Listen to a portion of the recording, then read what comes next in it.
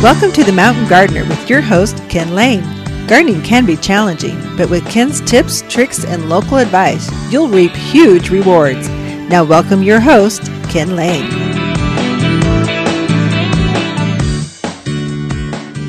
You have just tuned in to one of the most exciting hours, at least if you're a gardener, in northern Arizona. It's The Mountain Gardener. This is your host, Ken Lane. We're here each week talking about how to take care of that property, the outside of the house. How do you take care of your plants, your trees, your shrubs? How do you keep weeds out, mildews and molds and weeds? There's some easy ways to do this. And gardening, it's all about timing. If you get the timing right, everything just comes together. If you get the timing wrong, even if you think your thumbs are green, if you start swimming against nature, against the environment, all of a sudden you find that your success rate starts to drop. You can fight your way through things. I've learned over the years, never tell a gardener what they can or cannot do. They'll prove you wrong every time. But for the most of us, if you just go with the flow, that feng shui of gardening, it just starts to come together. And it really comes down to timing. As we hit this first of the new year, the new year is a cue for you. If you're thinking through holidays, New Year's is your pruning cue. This is when you think through getting everything cleaned up out in the yard. I'm just about done with most of the pruning in our own personal yard. I've got to clean up a little more at the big landscapes out front in front of the nursery, but pretty much I'm almost done.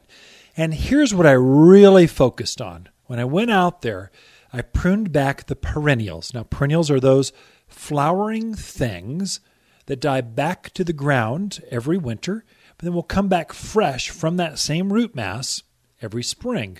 In fact, I was cutting back the asters, the salvias, I was cutting back the mums, chrysanthemums, and they were starting to show little green heads right at the ground. You could see that foliage was starting to emerge for spring. It's kind of exciting to cut back all that dead, what you thought was dead, get back there and going, wow, it's starting to grow. That's great. All right. And what that'll also do is, if it's starting to grow, it'll open that up so it can see more sunlight. So it'll start to take in the warmth and the moisture and the rays of the sun. You'll start to elongate and get better growth that way. I didn't see any growth coming out of my asparagus yet, but that'll be very, very shortly. I wanted to make sure I cut off all those old stalks from last fall. They've all turned yellow and then brown. Open that up so that when I do see asparagus starting to come up, I can start harvesting those first spears. And that'll be, production's pretty good on my asparagus anymore. We get quite a few dinner. It's a major item. We love asparagus at the Lane House. And so we'll get quite a few servings of that off of that small bed. So it's time to clean all those perennials up. Then I'll start focusing on the summer blooming things. I don't touch any of the spring bloomers yet. None of the lilacs have been cut back. None of the flowering quince. Anything that shows flower in the spring, I enjoy the flowers first. After it's done, that last petal has dropped, then I'll go ahead and give it a haircut. You might ask, how much do I cut things back? Well, perennials, right back to the ground. Some of them I was mowing with a lawnmower this week, literally. So I took out the lawn last year, but I kept my electric lawnmower just for this purpose. It doesn't get used very much. I actually took out the grass lawn. I put in a creeping thyme lawn. Creeping thyme takes virtually no water, so it takes no resources, far less fertilizer, yet it still has this nice green hue. It's got kind of off-colored right now, kind of purple-colored, but I'm starting to see a few new leaves come out, and by really in another 6 to 8 weeks, it'll be in bloom. It had that classic pink flower coming over the lawn of that creeping thyme. Well, I wanted to take a lawnmower to it, just kind of clean it up, had all these leaves in it. Just want to vacuum all that up, and then I mulched up all the old leaves from last year, twigs, branches. I just did that right over top of the thyme lawn. And I went ahead and pruned back some of my short, I've got some blue grama grass, some new varieties coming out. I just mowed those right back, right to the ground at lawnmower height. And they're done. That's it. Then I take all those cuttings and I add them to the compost pile. So I do, or top dress, flower beds, that kind of thing with it.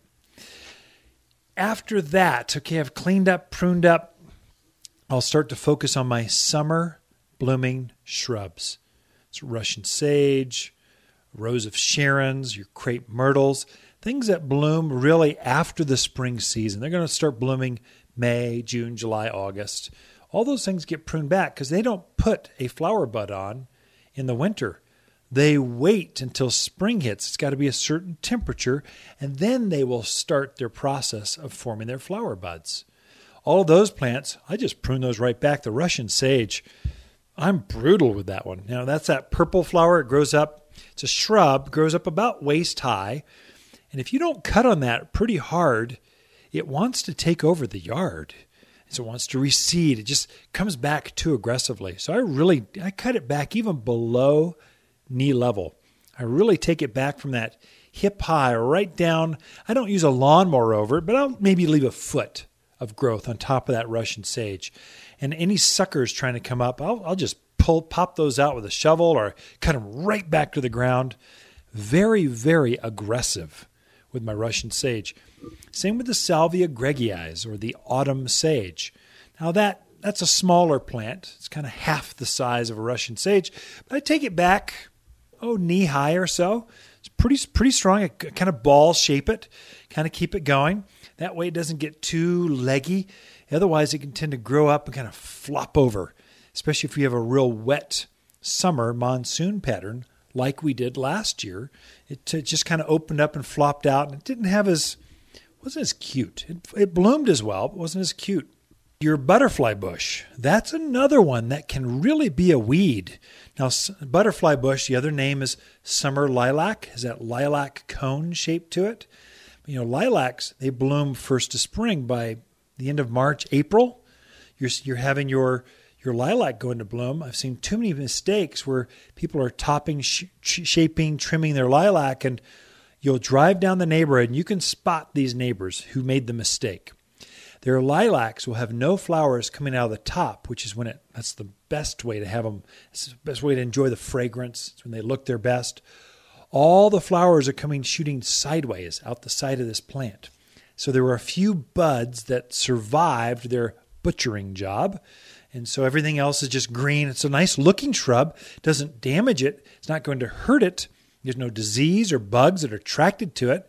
Just you pruned off the most enjoyable season for that plant. The reason you plant these spring blooming shrubs is to enjoy the spring blossoms. You want to enhance that. And so you really cut them back hard in end of April and May. That's when you're really shaping those back. How much do you trim them? The book says, and I'm just purely quoting the book right now, you can prune 10% of the foliage mass any time of the year you want. Now, that would be a major limb on a tree. Say it encroaches on your sidewalk. You're starting to ding your head on that, and you just want to really cut back that limb. Cut it off any time of the year you want. There's no rules. Anytime, 10%. That's a haircut on hedges and just your evergreen shrubs, your photinias. You cut them back. You just keep cutting back 10% of the foliage mass anytime you want. Up to 1/3 of the foliage mass. That's a major pruning job. We're talking 1/3 of the plant is just gone. That can be done when it is cold, midwinter. That's why we wait until after the new year to start do our major pruning. This would be a major prune back on your fruit trees. That's when your perennials are cut back. That's when your shrubs are really cut back. 1/3 of the foliage mass can be cut back anytime in the midwinter. 10% anytime you want. Does that help you get the timing right? That seasonality.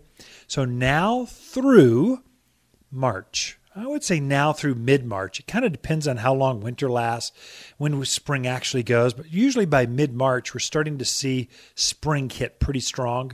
Daffodils are in bloom. Forsythia are in bloom. The jasmines, they've already bloomed. So by mid-March, you really so you get 2.5 months to get your pruning done. So just take a nice day.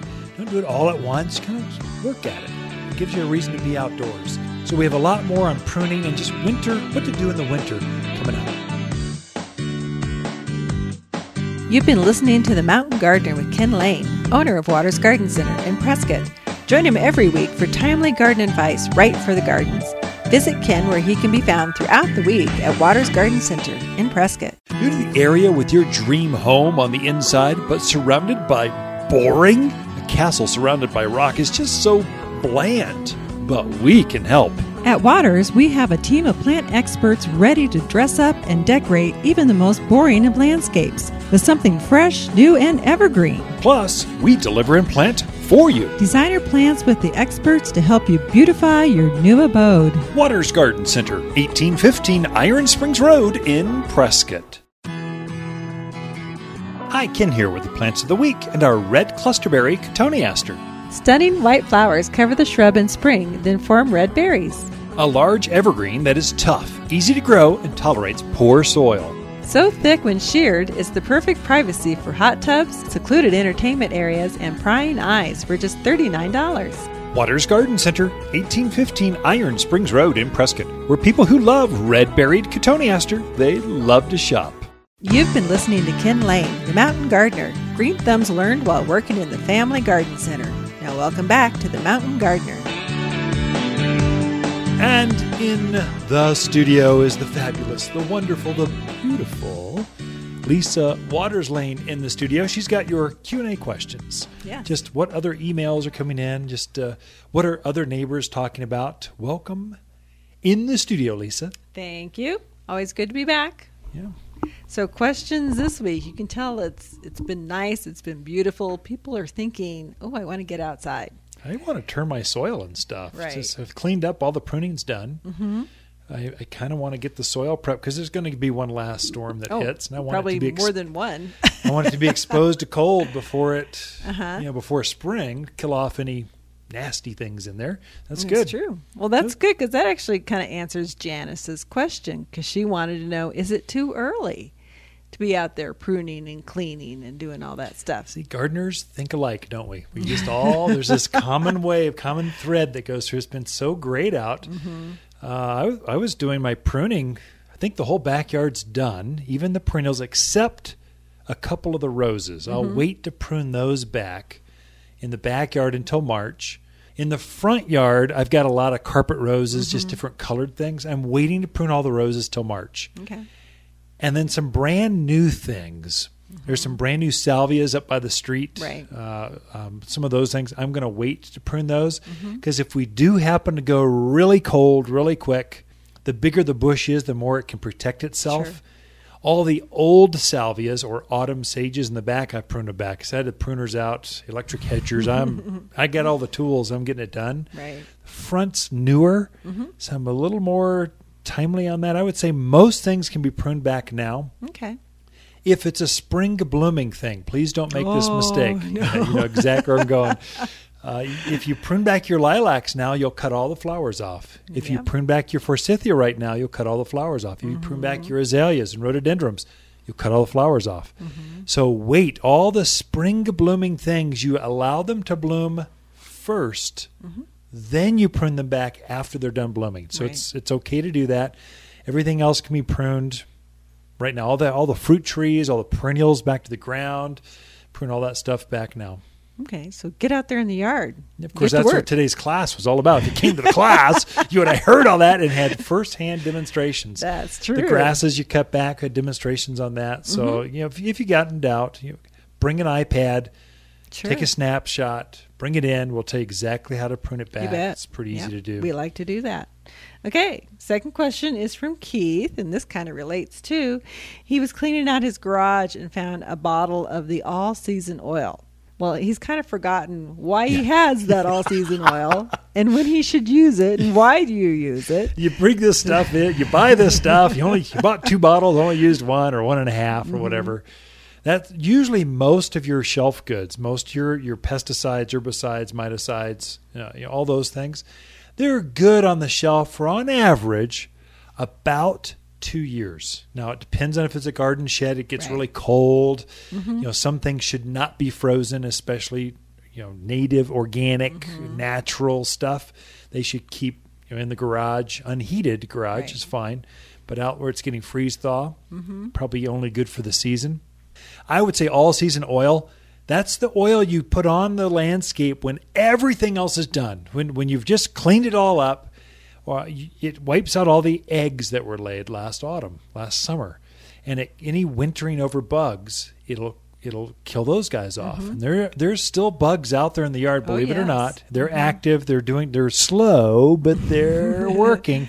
Right. You do want to clean things up, especially when you had issues. Let's say last year you had caterpillars on your oaks, or you had codling moths on your fruit trees, or you had aphids on your roses. You really want to make sure you focus on those. And get the biggest bottle of all season oil you can get. It's a heavy duty oil, coats the plant, very safe for you and the birds. Right. And it just smothers the eggs so that they don't hatch on you. So at least you're starting at ground zero. Yeah, things can fly in at that point, but they won't hatch in to your plants. Okay, so he can use it. Yeah, absolutely. Definitely. If you don't know if you've lost the instructions, come talk to us. We'll get you a photocopy or something. Next question is from MJ. She wants to know, when should I plant asparagus, rhubarb, potatoes, etc.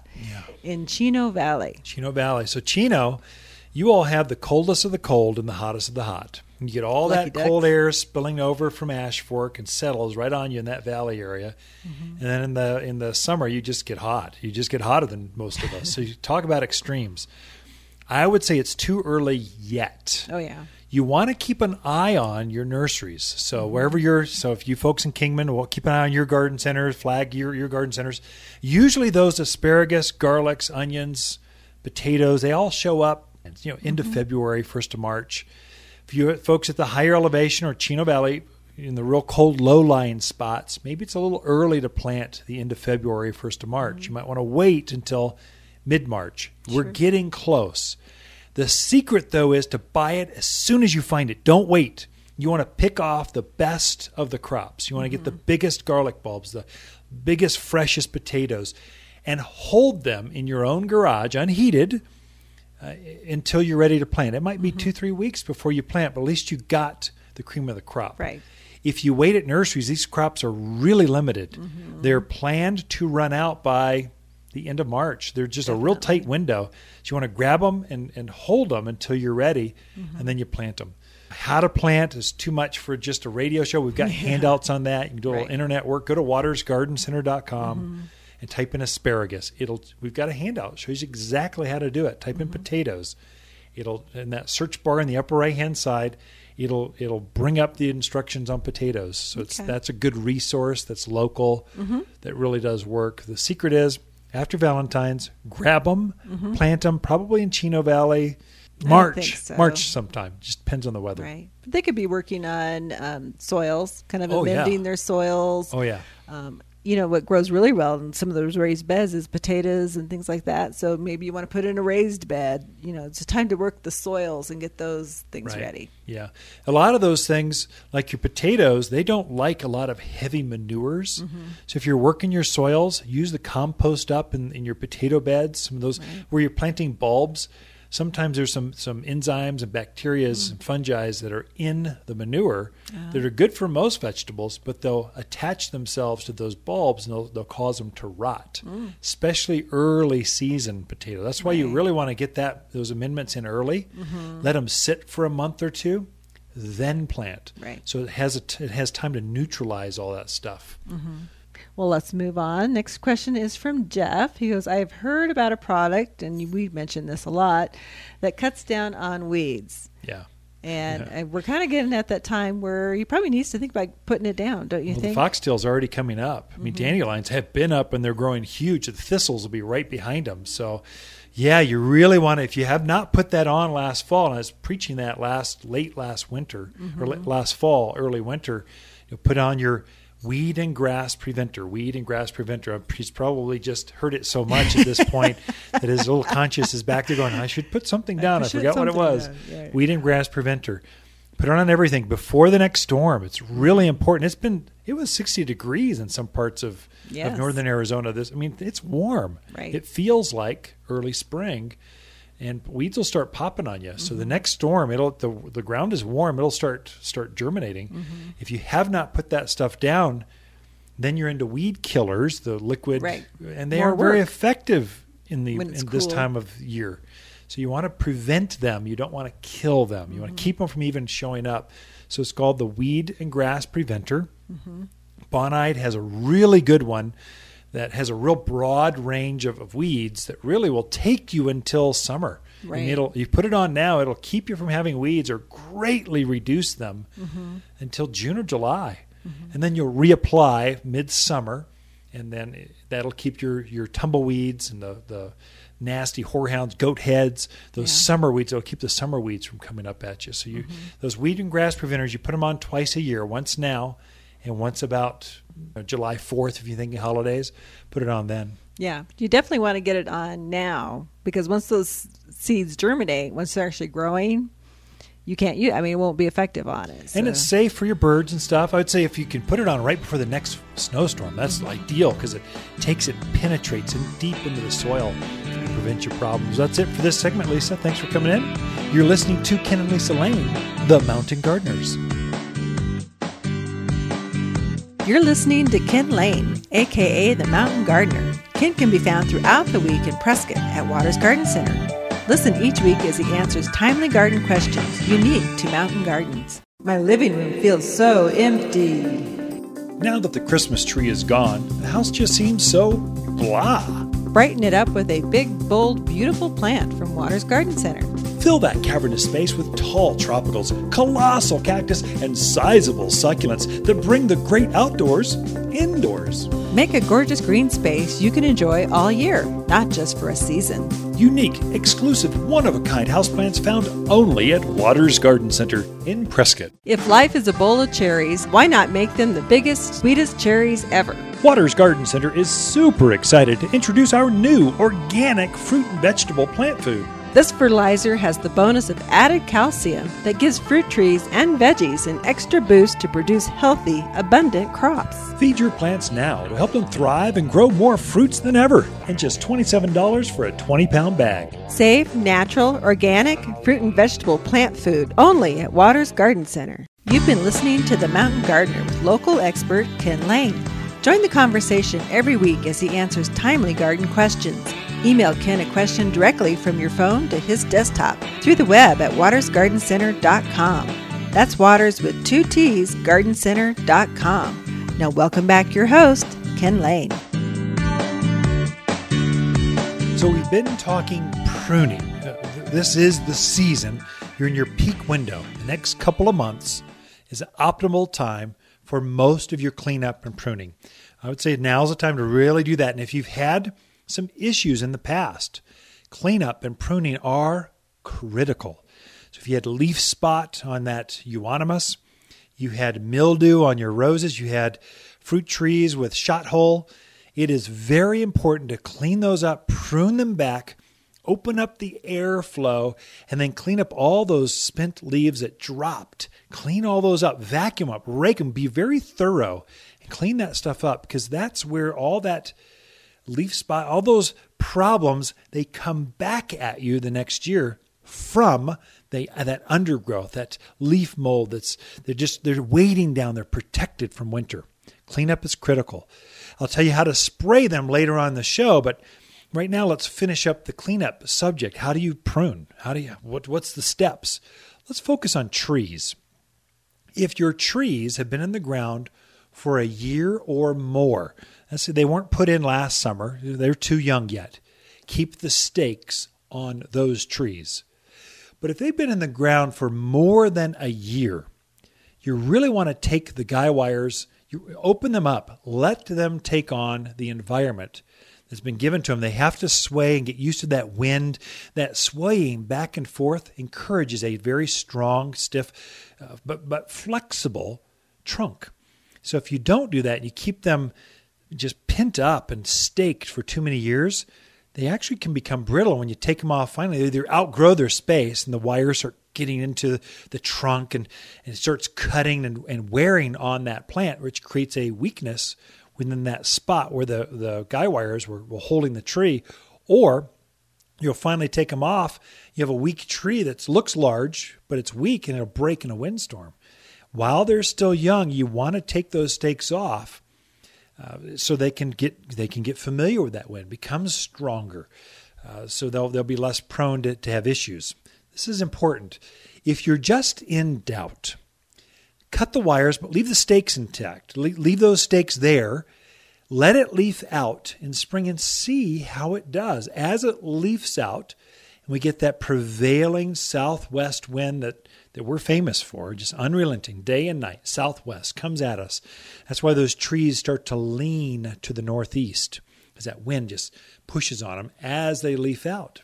If you've got a tree that's rooted, and over a year, if you've got it been in the ground for a year, it should be fully rooted.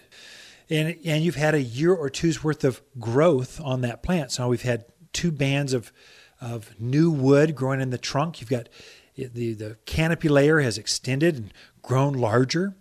If you've had 2 years of that, over a year's worth of growth, then it should be able to take all that wind and it should be able to hold itself upright. If you're just in doubt, cut the wires, pull them off the tree, see how it does. And the real challenge of staking a tree is getting those stakes in the ground. If you didn't pull the stakes, you can always go back and put that guy wire back on there to hold it for just one more year. I see too many mistakes where people leave those trees rigid and upright for years down the road. They should have been taken off those stakes 3 years ago. And so just go ahead and try it. Just believe me, it'll be okay. Cut those guy wires. Leave the stakes. You can always break them off. In May, after you've had your first couple windstorms, you'll know if it can hold up to the wind itself. So a year or more, if they've been over a year. So if those trees were put in 2012, for sure your trees are old enough and mature enough to go by themselves. So go ahead and pull those stakes off the guy wires. Then I would go after the deadwood. Any dead branch, any time of the year, can be cut out. Dead wood in a tree or a shrub, it's like a magnet for bugs. There's some little beetles that come after deadwood. Their job assigned by God at the beginning was go clean up the dead wood. And so they fly around the forest. They're looking for dead wood. When they find it, they burrow their way in. They start creating sawdust, and so they just start the composting process. When they run out of that wood, they start going, well, it's dead wood, I know, but now I'm running into live wood. But, it all tastes good. It's better than flying and find a new home. And it just then it starts to spread into the other tissues. Don't allow that to happen. Just realize, work with the environment, but don't let them take over. So those flathead borers, hips beetles, bark beetles, all those guys are attracted to dead wood.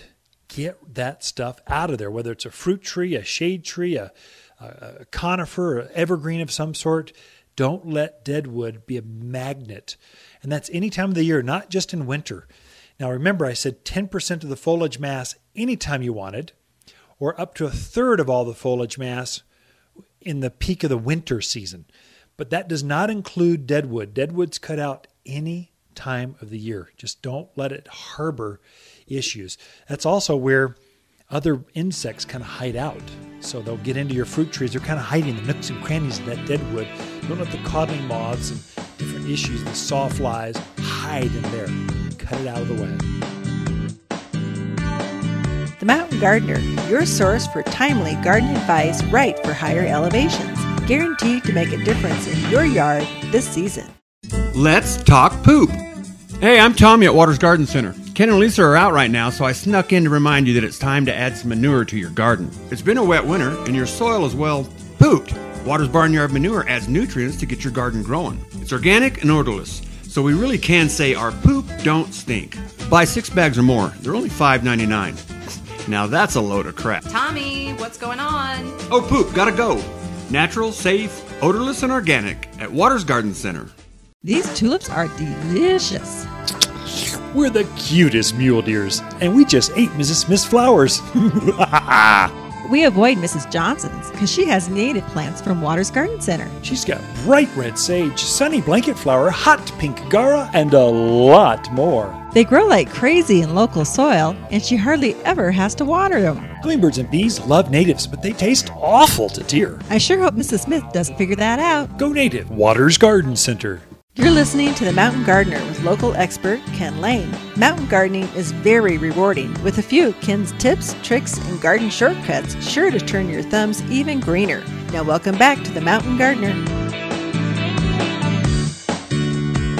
Sometimes as a gardener, you just want some inspiration, some design flair, some feelings. And so we've got this segment dedicated to you garden lovers out there that just love the feeling, the texture. You like to hang outside in the garden. And Lisa brings her professional design tips to this segment with her, woman's flavor to it. So I think that's important to have that.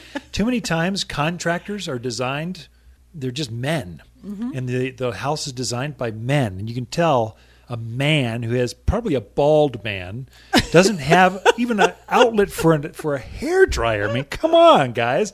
Then we have this sterile entrance designed by men. It's all concrete. You drive into concrete. It goes to your front door that's concrete, and it's probably a beige door. And color and men and design and flair, you need a woman's touch. And so we don't have enough women in the landscape design, install. We have men just designing the stuff. We need the woman's touch sometimes. And that's why the women come in and they start nesting. And at a garden center, it's predominantly the number of customers are women. Yes. But men seem to spend as much. So they don't come in as often, but they do it in a grand way all at once. The average sales much higher with a man. Right. But the women are ones that come in more often, and they're adding more color. And by the time they get done blending the two, they've spent just as much. Well, they finally have a nice looking yard is what happens. We need that woman's touch. I agree. Did we set the stage up too much for you? I think so. As usual. You way overdid it. Sorry. It's what I do. It's how I go through life. Way overdoing it. I like my women that way, too. I'm not even going to touch that one. Darn it. Anyway, what do you got for us? Well, I thought this week we would talk about screens and hedges and how to use them properly in the yard. I have had in the store so many people coming in and looking. They need to create a screen, whether they're blocking a neighbor, the neighbor's RV, or a utility box, or something that's just ugly that they want to block. And I think there's good ways to create screens, living screens, and then there's really bad ways to create living screens. The building boom in northern Arizona is back. It's been 5 years.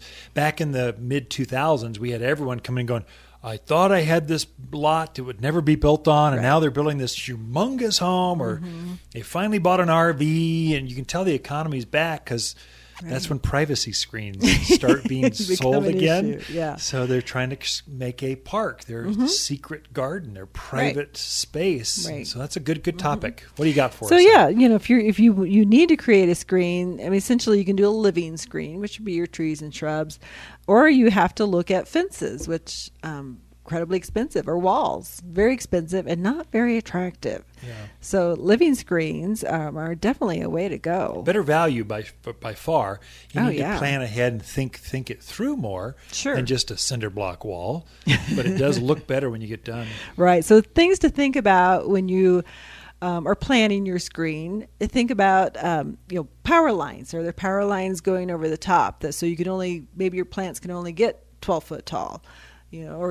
The utility boxes have to be a certain distance away from a utility box. So there's, if there are constraints, you need to think about those and what those would be before you pick out your plants, because plants grow different sizes, different heights. So give some thought to that. What are some of the constraints that I might have or have to be aware of when you're planning your screen? So if I want to plant under a power line, what are 2 plants I could use that only get up to 12 feet tall or 10, 12, where I don't have to maintain it. All the APS time. isn't going to come through and Top butcher, 'em. have that butchered look for the next 3 years.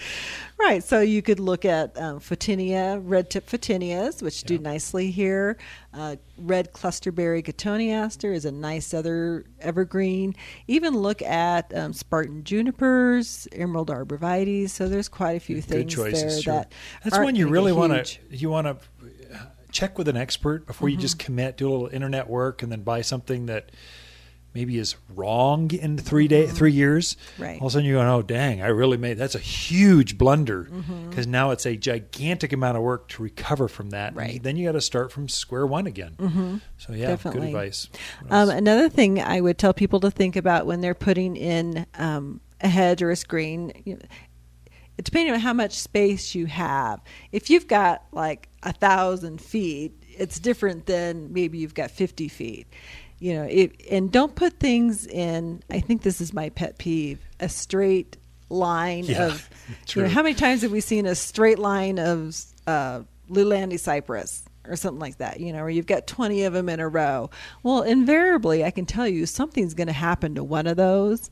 And so you've got, 10 in a row, and then one died. And so you've got to replace it, but now you can't find it at the same size. Right.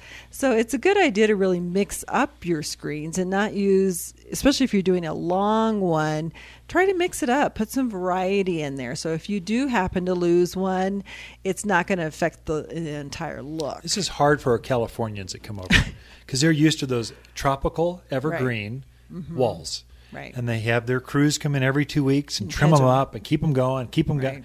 That doesn't fit here very well. It's the formal gardens. This is an informal landscape place. So you're trying to blend in with nature, not screen it off and create a totally different environment. And mixing it up. Even in Prescott Valley, our house out there, we had a small lot, a quarter acre, but it was lush and it was green. We had a chain link fence, classic 1980s. Look how old my house is. I've got chain link. We tried to hide that by having vines growing into the chain.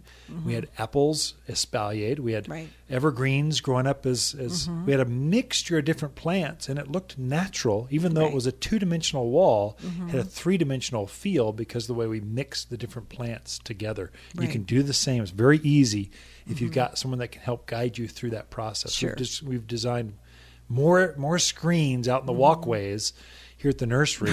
We get 25 feet. We're just measuring off, going, okay, you need about 6 feet here, and we just make it right there on the spot. And the other thing to think about, instead of putting it in a complete straight row, maybe you want to do more of a triangle shape. So it gives some depth to it, and it's much more pleasing to the eye. So a zigzag triangle for a small spot, or a zigzag for kind a of smaller thing down spot, a long or even a fence line? zigzag if you're doing a long. And also mix some deciduous type shrubs in there, or some something to give you some color in the summer and the spring, so it's not just a straight green wall. I think the trick is to put some interest in there. I think a lot of folks don't think to mix deciduous and evergreens together. They think they have to be separate, and they don't. They can be intertwined. In fact, nature, look at a forest on the mountains. You've got evergreen firs, pines, cypress, cedars, and you have aspens and ash, and you've got different sycamores all blended together, which gives it the seasonality. You can do the same in your own backyard, and it looks more natural. Right. The other thing, some people have planted like Lombardy poplars because they wanted something that was really fast growing that gave them an almost immediate screen. Well, Lombardis don't live very long, so you need to plant something along with that, so that gives maybe slower growing, but it's going to fill in over time. So when that Lombardi kicks the bucket, maybe you've got a nice Arizona cypress in there that's already growing and filling in, so you don't have a big empty spot. The other thing I wanted to mention about screens is noise reduction. A lot of people live on busier streets, and they're looking for things that will soften that sound. And did you know that for every 2 foot plant of width of plant, it reduces your decibel level by 4? Oh, my goodness. Wow, that's huge. It is. Yeah. So if you live on that busy street and you really want to cut down that sound, you really want to think about your screens, and you want them to be wider as opposed to taller. I noticed part of that, too, is your different foliage types. If you blend different foliages, you get a better decimal reduction and better dust reduction. So those two things. So it's good to have different, evergreen needles and leaves combined. And different heights as well. Yeah. Because you want some that are lower growing to the ground, some mid and some high. So you're kind of catching all that decibel range in there. Yeah. Well, we are virtually out of time. Fascinating stuff. Come talk to Lisa. As a horticulturalist, we eat those kind of projects up. Those are fun to put together because it's a challenge and each one's unique. And how do you get it all together? Come talk to us. You're listening to Ken and Lisa Lane, the Mountain Gardeners. Look for more tips, tricks, and garden shortcuts through Ken's website. Podcast the show, read his weekly garden column, or follow him on Facebook and Instagram at watersgardencenter.com. That's Waters with 2 T's, gardencenter.com. Did you know that plants can help you sleep better naturally? At Waters Garden Center, we have beautiful houseplants that not only look great, they clean the air we breathe. Get this. Some plants can actually produce oxygen at night and even take mold spores out of the air, making for less tossing and turning and more beauty sleep. Don't lose sleep. Rise and shine with unique, gorgeous houseplants for your best rest yet at Waters Garden Center. Sweet dreams. Hi, Ken here with the plants of the week and our red clusterberry cotoneaster. Stunning white flowers cover the shrub in spring, then form red berries. A large evergreen that is tough, easy to grow, and tolerates poor soil. So thick when sheared, it's the perfect privacy for hot tubs, secluded entertainment areas, and prying eyes for just $39. Waters Garden Center, 1815 Iron Springs Road in Prescott, where people who love red-berried cotoneaster, they love to shop. Welcome to the Mountain Gardener with Ken Lane. Gardening in the mountains is different. Listen to Ken's tips, tricks, and garden shortcuts guaranteed to make your gardens more beautiful than ever this year. Now for better advice that works locally, welcome your host, Ken Lane. We are at our coldest nights. About 2 weeks after the winter solstice, you hit your low spot. Then the days get longer, it starts to get warmer and warmer. And in northern Arizona, we're so bright, the sun just feels so good. So it warms up faster than other parts of the country, like the Midwest. Here, we can actually start planting mid-February, first part of March, seriously into the serious garden planting season, first part of March, at least at that 6,000 and below level. So for definitely the Kingman, Paysons, Camp Verde, Cottonwoods, Prescott areas, we are into the planting zone, especially fruit trees, flowering shrubs. I think you can even go in with your winter or early spring vegetables like kales and spinach and radishes and carrots and those types of things. So you need to get your soils prepped because in 6 weeks, into 5-6 weeks, it's going to start getting nice to where you're going to start seeing daffodils elongating, coming up out of the earth and going, I am about to bloom. We're going for this. It feels like spring. Now, I hope we get some cold that holds that back some so it shows up more in March rather than in February. But in northern Arizona, you just never know. Last year, it was very early.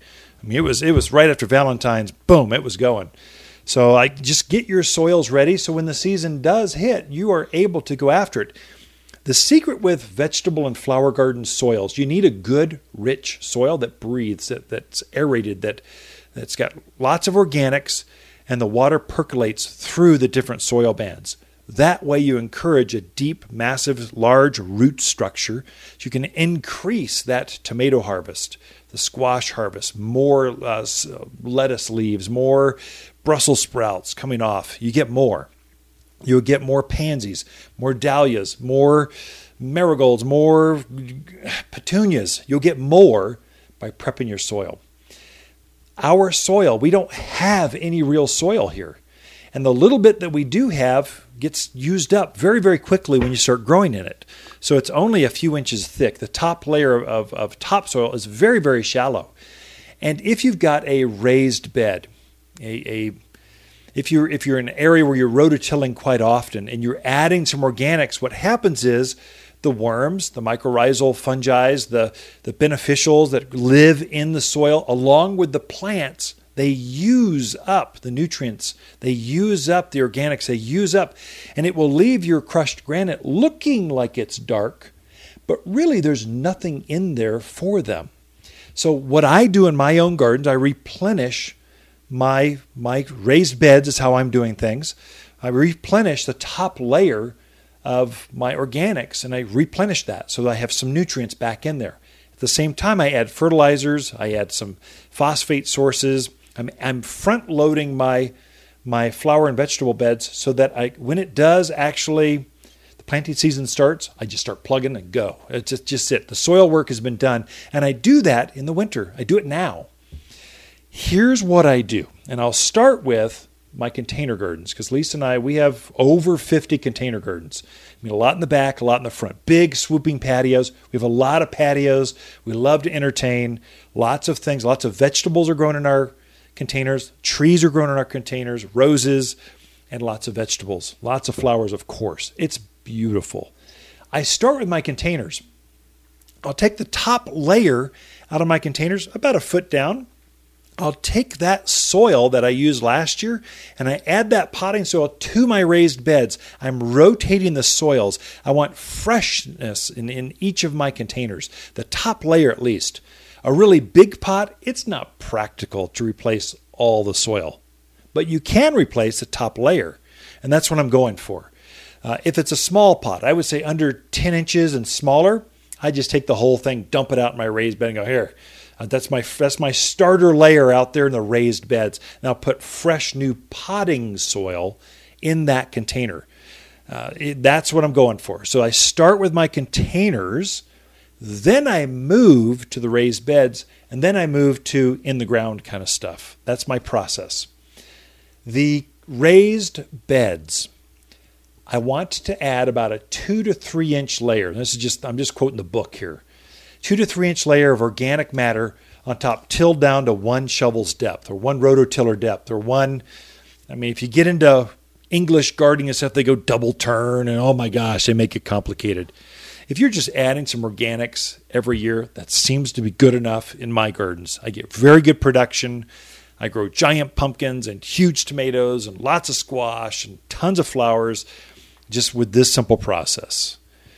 I'll take that soil I took out of my containers and I'll kind of spread it out over the raised beds as best I can because that's got roots and all kinds of. I'll try to thin out what was there last year, but those old roots, when they rot, they taint the soil. Actually, as old roots decompose in the ground, they actually affect other roots from growing in that zone. So you don't want those old root masses.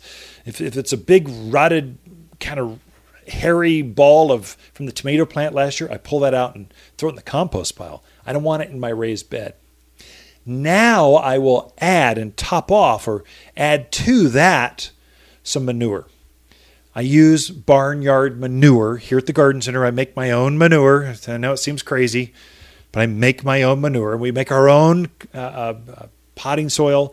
We make our own mulch. We make our own topsoil because the garden success is actually in those additives. It's in your soil. So I'll add, for me, I just take whatever's broken out there, whatever broken bag. If it's a mulch, if it's topsoil, if it's potting soil, but I really like the barnyard manure. It's got a mixture of, it's got bedding, it's deodorized, it's not gooey and gross. You can actually work it with your bare hands. I encourage gloves because it does have the word manure on it, but I'm just adding a 2-inch layer over the entire thing. I want to turn that into 1 shovel's depth. That's my process. Now, while I'm turning, I also add 3 things, in addition to the organics. I'm going to add an all-purpose plant food. I make my own fertilizer, so it's a 744, all-natural food. I might as well work that in the ground while I'm turning the soil. Just put it where the roots are going to be. In addition, I'll add a phosphorus source. Bone meal is the easiest. I'll add bone meal, which is 0, 10, 0. So that middle number creates roots and promotes fruits. Roots and fruits. That's what you want with your flowers and veggies. Well, I'm going to put that where I'm going to grow veggies, especially root crops, radishes and beets and carrots. That's really important for them. So I'm going to add that in there. And then third, wherever I've got the big summer vegetables, tomatoes, I would say potatoes, squash, anything that grows a big fruit, peppers, cucumbers, I'm going to add gypsum or calcium nitrate, what I really like to add. It's a calcium source. We're notorious for blossom end rot. And so where the end of that fruit, let's say a tomato, where the blossom was, it has a black spot. And if it's really bad, it's going to eat up half of the fruit. That's called blossom end rot. That is almost always, in northern Arizona, almost always, a calcium deficiency. Well, if you know we're going to struggle with this, and a lot of that has to do with our alkaline water, and there's some other issues why that happens, but we have an unusual issue with that. Well, you can front load your vegetable gardens, especially with calcium. And that's either done with gypsum or calcium nitrate. It's a nitrogen source, a sulfur source, and a calcium source. Put some calcium in there. For you organic gardeners, that's eggshells. If you can take those eggshells and crush them up and add them to your compost pile, that's a great source of calcium. But I think if you're going to grow vegetables out in the yard, you need to add some calcium. And so I'm taking manure or compost, one of those two, a mulch source, something organic. I'm going to till that down to 1 shovel's depth. Before I till it, I'm going to add some fertilizer, the all-purpose plant food, some bone meal, and some calcium. So those 4 things, then I turn all of that together into my garden beds, and man, that is the magic. Oh, we're talking just start haphazardly throwing some vegetables in there, and they are just going to produce. In fact, it's so rich, I put my giant pumpkins on the outer edge of my raised beds, and they just overflow, and they produce 50, 60, 100-pound pumpkins. It's beautiful if you've got a great, rich, organic, natural soil. Then you want to let that soil settle for about a month because you got a lot of organics. Just let it sit there. That's why you want to do it early. Don't wait and then plug. You want to do it early and then let it settle and then start plugging your plants in there. That's the magic to great gardens in northern Arizona. You're listening to local garden expert Ken Lane, the owner of Waters Garden Center. He can be found throughout the week at Waters Garden Center, located in Prescott at 1815 Iron Springs Road. Thanks for tuning in to The Mountain Gardener. As the days get longer and brighter, houseplants can struggle and scorch, but we have the solution. At Waters, we've organized our houseplants from A to Z for the brightest of sunny locations, many even bloom. With experts that know plants and how to make them grow. Shipments of the freshest houseplants in town have just arrived from A to Z and ready for a bright new home. Waters Garden Center, where people who love bright green houseplants, they love to shop. Found in Prescott. New to the area with your dream home on the inside, but surrounded by boring? A castle surrounded by rock is just so bland, but we can help. At Waters, we have a team of plant experts ready to dress up and decorate even the most boring of landscapes with something fresh, new, and evergreen. Plus, we deliver and plant for you. Designer plants with the experts to help you beautify your new abode. Waters Garden Center, 1815 Iron Springs Road in Prescott. You've tuned in to The Mountain Gardener with local garden expert Ken Lane. Join him each week as he answers timely garden questions that are sure to make a difference in your gardens. Now welcome your host, Ken Lane. Now, I've thrown a lot of garden tips at you this week, just this midwinter getting ready, prepping. I'm noticing on my feeds in my mailbox, I'm seeing seed catalogs showing up. You're starting to see that first plan for next year, plan for spring, which I love. As a gardener, I love meditating, thinking what color I'm going to pick for my flowers, what's my theme going to be. It's just fun to think that way, especially as you take down those Christmas ornaments. You just get, it feels bland. There's a little snow on the ground, it looks kind of dirty. I'm wanting spring. I've hit you with a lot of different garden advice, from soil prep to gophers to winter damage, watering. We are starting our garden classes When is that? The 19th. Let me look that up real quick. I think that's January. Yeah, January 19th. We start with happy houseplants. We've got big houseplants just arrived. How do you grow them? Which ones are easiest? We've got our garden guru on houseplants coming in to teach that class. It'll be Saturday, the 19th at 9:30. Always classes are Saturdays, 9:30, just so you know. They're free.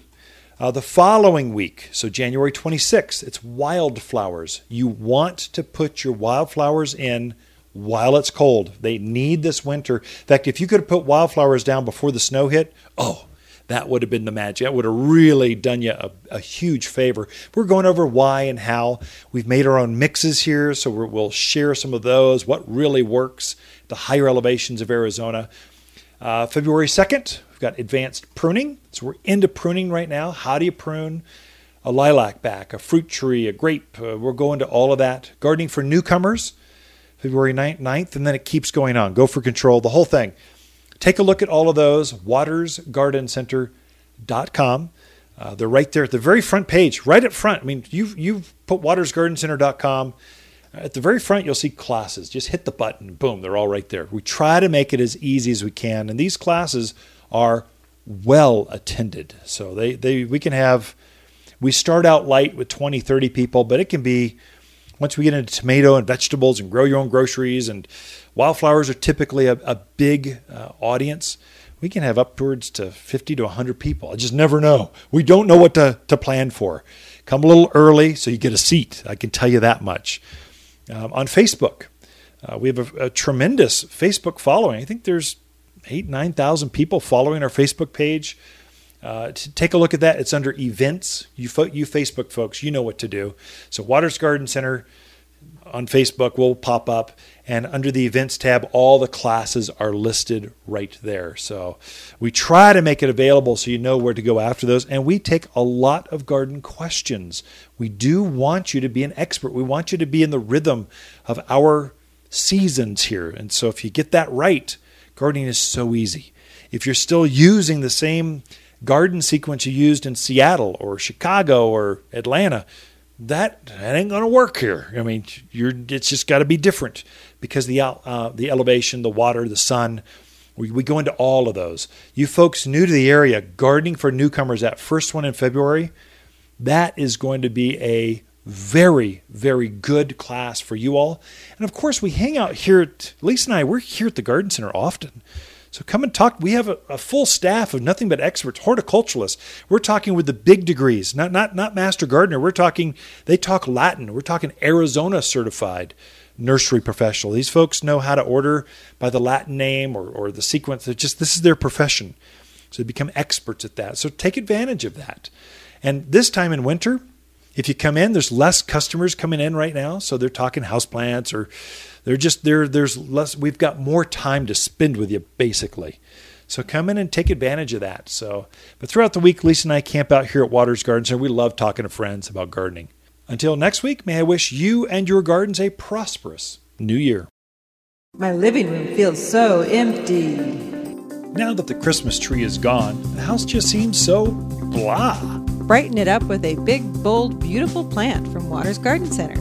Fill that cavernous space with tall tropicals, colossal cactus, and sizable succulents that bring the great outdoors indoors. Make a gorgeous green space you can enjoy all year, not just for a season. Unique, exclusive, one-of-a-kind houseplants found only at Waters Garden Center in Prescott.